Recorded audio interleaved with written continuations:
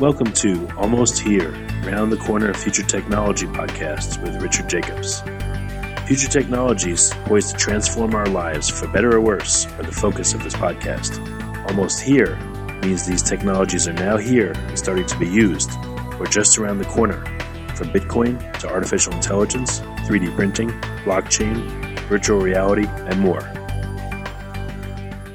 Hello, this is Richard Jacobs with the Future Tech Podcast. My guest today is Eli Goldstein, CEO and co-founder of SkyCool Systems. And the website is skycoolsystems.com. So Eli, how are you doing? Doing great. How are you? Good. Thank you for being here. I appreciate it. I saw a TED Talk from SkyCool, and I saw an article about them recently. So, but we'll let you reveal what you guys do. Can you just briefly sketch out for listeners what is SkyCool about? Because it's pretty unique. Yeah. So we make a cooling panel. It goes on your roof, and you pump a hot fluid through it, and it can cool that fluid passively by sending heat to the sky. And this whole panel is enabled by a special film we've developed that doesn't get hot under the sun, and it actually can cool to below the air temperature when it's outside. I guess on a basic level, how would that work? If it's 100 degrees outside, how could you have a panel that's sitting in the sun, for instance, cool below that? So that is all related to the actual technology in our film, and our films are essentially designed to not absorb heat from the sun, and so they're essentially very good mirrors. And at the same time, they can emit a certain type of light. It's in the infrared, and that type of light is actually transparent to our atmosphere and can go all the way out to space. And so it's essentially like we're using this very cold resource as a heat sink. The cold resource being, outer sky. space. Yes, exactly. Yeah. Outer space in the sky. Yeah. I thought when heat transfers, it quote unquote like looks locally. If you have something hot and its surroundings are cold, it radiates the heat out just locally. But it seems like with your system, a panel for some reason is able to, I guess, for lack of a better word, see that, beyond the atmosphere, space is a lot colder and radiate certain kinds of heat out there. And maybe I'm understanding it wrong, but how does that happen? Great question. So the atmosphere itself is able to not absorb or transmit light of different frequencies. And so it turns out that light in the infrared is not absorbed by the sky. And so that effectively goes all the way out to space. And that's where we're able to get those really cold temperatures that we use to cool our panels. There are generally three modes of heat transfer. I think most people are familiar with convection and conduction. That's how when the wind blows, it makes you feel cold, or when you touch something that's cold, it feels cold. But the radiation heat transfer mode, which is the third one, is a little bit more abstract because it's not really a visual idea. But you can take light of a certain frequency wavelength, and it'll have a different path length in the atmosphere, and because of properties of the sky, this infrared light actually gets transmitted all the way out to space. So is it just a small part of the infrared spectrum, or is it any infrared that gets radiated out into space? So it's specifically in the 8 to 13 micron wavelength range, and that's, I think, one of the biggest atmospheric windows in the sky. There are other ones that are there as well. And you can think of CO2 as as a greenhouse gas, and that actually is absorbing some light from there. And that's actually what the greenhouse effect is from. Is some of that light that gets emitted from the surface is absorbed by the CO2. So why, if I'm outside on a hot day, why do I just I feel hot if I'm in the sun, I'm baking? Am I radiating any infrared in that range, or what controls whether an object radiates infrared in that 8 to 13 micron range? Good question. So you are absolutely radiating heat in that infrared range. The other part of the equation is the sun, and the sun is putting out enormous amounts of energy, and effectively your body's also absorbing that heat, and so on net you actually feel like you're getting hotter because of the sun. And that's, I think, where the key innovation in our material is essentially that we have a material that does not absorb heat from the sun, but it can still emit this infrared light. And so as a result, it actually will get colder when it's exposed to the sky during the day.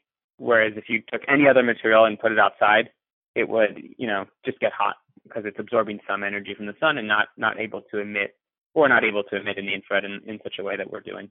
As you change like the energy balance of this material so that it radiates more in that range, the sweet spot range, and therefore it cools down if it's exposed to the sky. Yeah, exactly. Yeah, that is the key. And it all goes down to these very technical ideas about light and how surfaces interact with light of a certain frequency range or wavelength range. So how much, in practice, how much cooler will a substance covered with the SkyCool system get?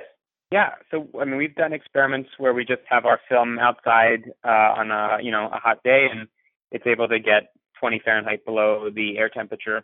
And again, that's just as a passive surface. And if you start to insulate these surfaces, you can get to even lower temperatures.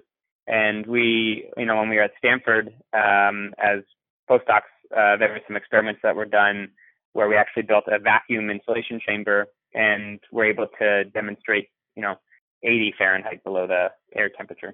So the potential it can be quite big. But obviously, the type of system that we're describing was, very well engineered and wouldn't necessarily be practical to have on a house. But I think the more practical applications are the ones that we're going after, where we use our panels as essentially an add-on to air conditioning or refrigeration systems to make them run more efficient. Once the film starts cooling down, I would guess conduction and convection are trying to work against it to heat it up again, but it's just able to radiate faster or more heat that it takes in, right? Yes, that's in part. And then, we also will insulate some of the panels. So there's, little things we can do to prevent wind from heating up our surfaces. So is it going to be possible soon for me to get like a shirt and a hat made out of this stuff? So, clothing so I can keep cool in the summer? Someday. I think that the challenge with clothing is a little bit different than building materials, because then you want to have, materials that breathe and aren't abrasive against your skin and things like that. But right. I think someday there definitely will be materials that can be make infrared transparent. So tell me, so the commercial applications are you want to reskin, let's say, commercial air conditioning units with your material so that they'll keep cooler and be more efficient? Yeah. So I think the applications that we're focused on right now are connecting our panels to commercial air conditioning and refrigeration systems. And so what we can do is essentially either add the panels to an existing system, and we can use them to cool refrigerant out of the condenser. And when you do that, you're doing something called subcooling, and essentially you can improve or increase the capacity of the refrigerant. So what you're doing is you get more cooling per unit of electricity to run the refrigeration system. So you can now do more cooling with less refrigerant and less electricity. So it just makes it more efficient. And so this would be like going from a 10 SEER unit to like a 12 or 13 SEER unit. Yeah, that's what I was going to ask you. Is I know it depends on configuration and other items, but is there a ballpark range of efficiency improvement you're getting? Yeah, so I think that would be the target is going up a couple let's say 10 to 20% in efficiency. And so depending on how you characterize it, whether it's in EER or SEER, that's sort of the ballpark though. Well, that's pretty significant though. It's not like 1 or 2%. That's a lot. Yeah, no, absolutely. I think the reality is, when you're using an air-cooled condenser in a refrigeration or air conditioning system, the systems are always limited by what the air temperature is. And our panels are limited by something that's, fundamentally much colder. And by using the sky as a resource, for cooling, we can actually significantly improve the efficiency of these systems. So I don't know if you can explain this or not, or maybe I'm not understanding the concept properly. So not all heat transfer, conduction, convection, radiation is local. Somehow it's again, I don't know how to describe this right, but how is let's say you have a tarp made of your material and it's laying on top of a building. and the atmosphere is the end of the atmosphere is, I don't know, 7 miles away. How does it sense from that distance that there's something colder out there that it could radiate out to, or it just radiates and that's where it happens to go? Yeah. So it's just this radiation idea. So it's this light is being emitted that's not visible, and it comes off of the surfaces, and it's essentially not getting that type of light back on the surface. So it sends out more heat as this infrared light than it takes in from the atmosphere. Yeah, and then like you're saying, convection and conduction, they are extremely local, and so if there's wind blowing, that's a way for heat to come into the system or out of the system, and then if it's conducting to something, then it's also some sort of physical contact. The radiation part is very abstract in a lot of ways. I think you can also think about it in terms of a space heater. So if you've ever had a space heater, that's also heating you by the thermal radiation, and so you have a hot source, and it's it could be 10, 20 feet away, but you can still feel it. And so it's very much the same thing, but now instead of heating, it's cooling. Okay, well, very good. So what other commercial applications are you working on? Yeah, I think the biggest applications that we're focused are supermarket refrigeration systems, convenience stores, office buildings, and data centers. And I think the real value proposition that our system can provide is a way to improve the efficiency of the underlying cooling system without having to use much electricity and without having to evaporate any water. And so if you look at cooling towers, those are evaporative cooling systems. They're very common in data centers. And if you think about the big tech companies and any one of their data centers, they're using hundreds of millions of gallons of water a year, which is staggering. And I think our technology is a way to essentially provide cooling for these facilities without evaporating water, and it can do so both day and night in a pretty reliable way. Oh wow! Yeah. So how did you come up with this idea? What led to its conception? It's this idea that's actually been around for ages, and folks have known about it since I guess the first recorded applications of this effect at night were with the Egyptians and early Persian civilizations in the Middle East. And essentially what they did was at night they were able to use this effect to make ice in desert climates. And so they could use this for food storage and other things like that. But what they would do is they would make very well insulated buildings that have a hole in the ceiling that was essentially exposed to the sky, and it would allow for this type of infrared emission to occur. And again, at night they were able to get to below freezing temperatures, and this is sort of where the basis of ice making came from in some of these civilizations. That's amazing. Oh. Yeah, it's crazy. Yeah, and then in the 60s and 70s, architects sort of picked up on the idea and tried to integrate it into building design.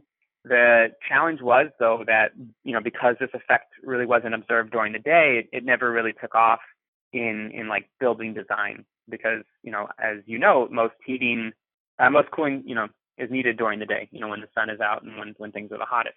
And so it wasn't until a couple of years ago that my colleagues Ashwath and Shenwei essentially came up with this optical coating that can be outside and not absorb heat from the sun, but still do this type of infrared emission such that it can cool below the air temperature both day and night. Wow. Okay. What's like a really audacious goal you feel like you have with the system, or you have a path and this is how you're going, and it's great? Yeah. No. So right now we're looking for pilot sites. We're talking with some partners to essentially deploy our panels with commercial air conditioning and refrigeration systems, and in the next year we hope to start having real deployments out there where we're reducing energy use in these systems year round, and the system's just it's going to be very low maintenance because it's a flat surface that's outside, and so the only type of maintenance that we'll need will be periodic cleaning, so not too dissimilar from a solar panel.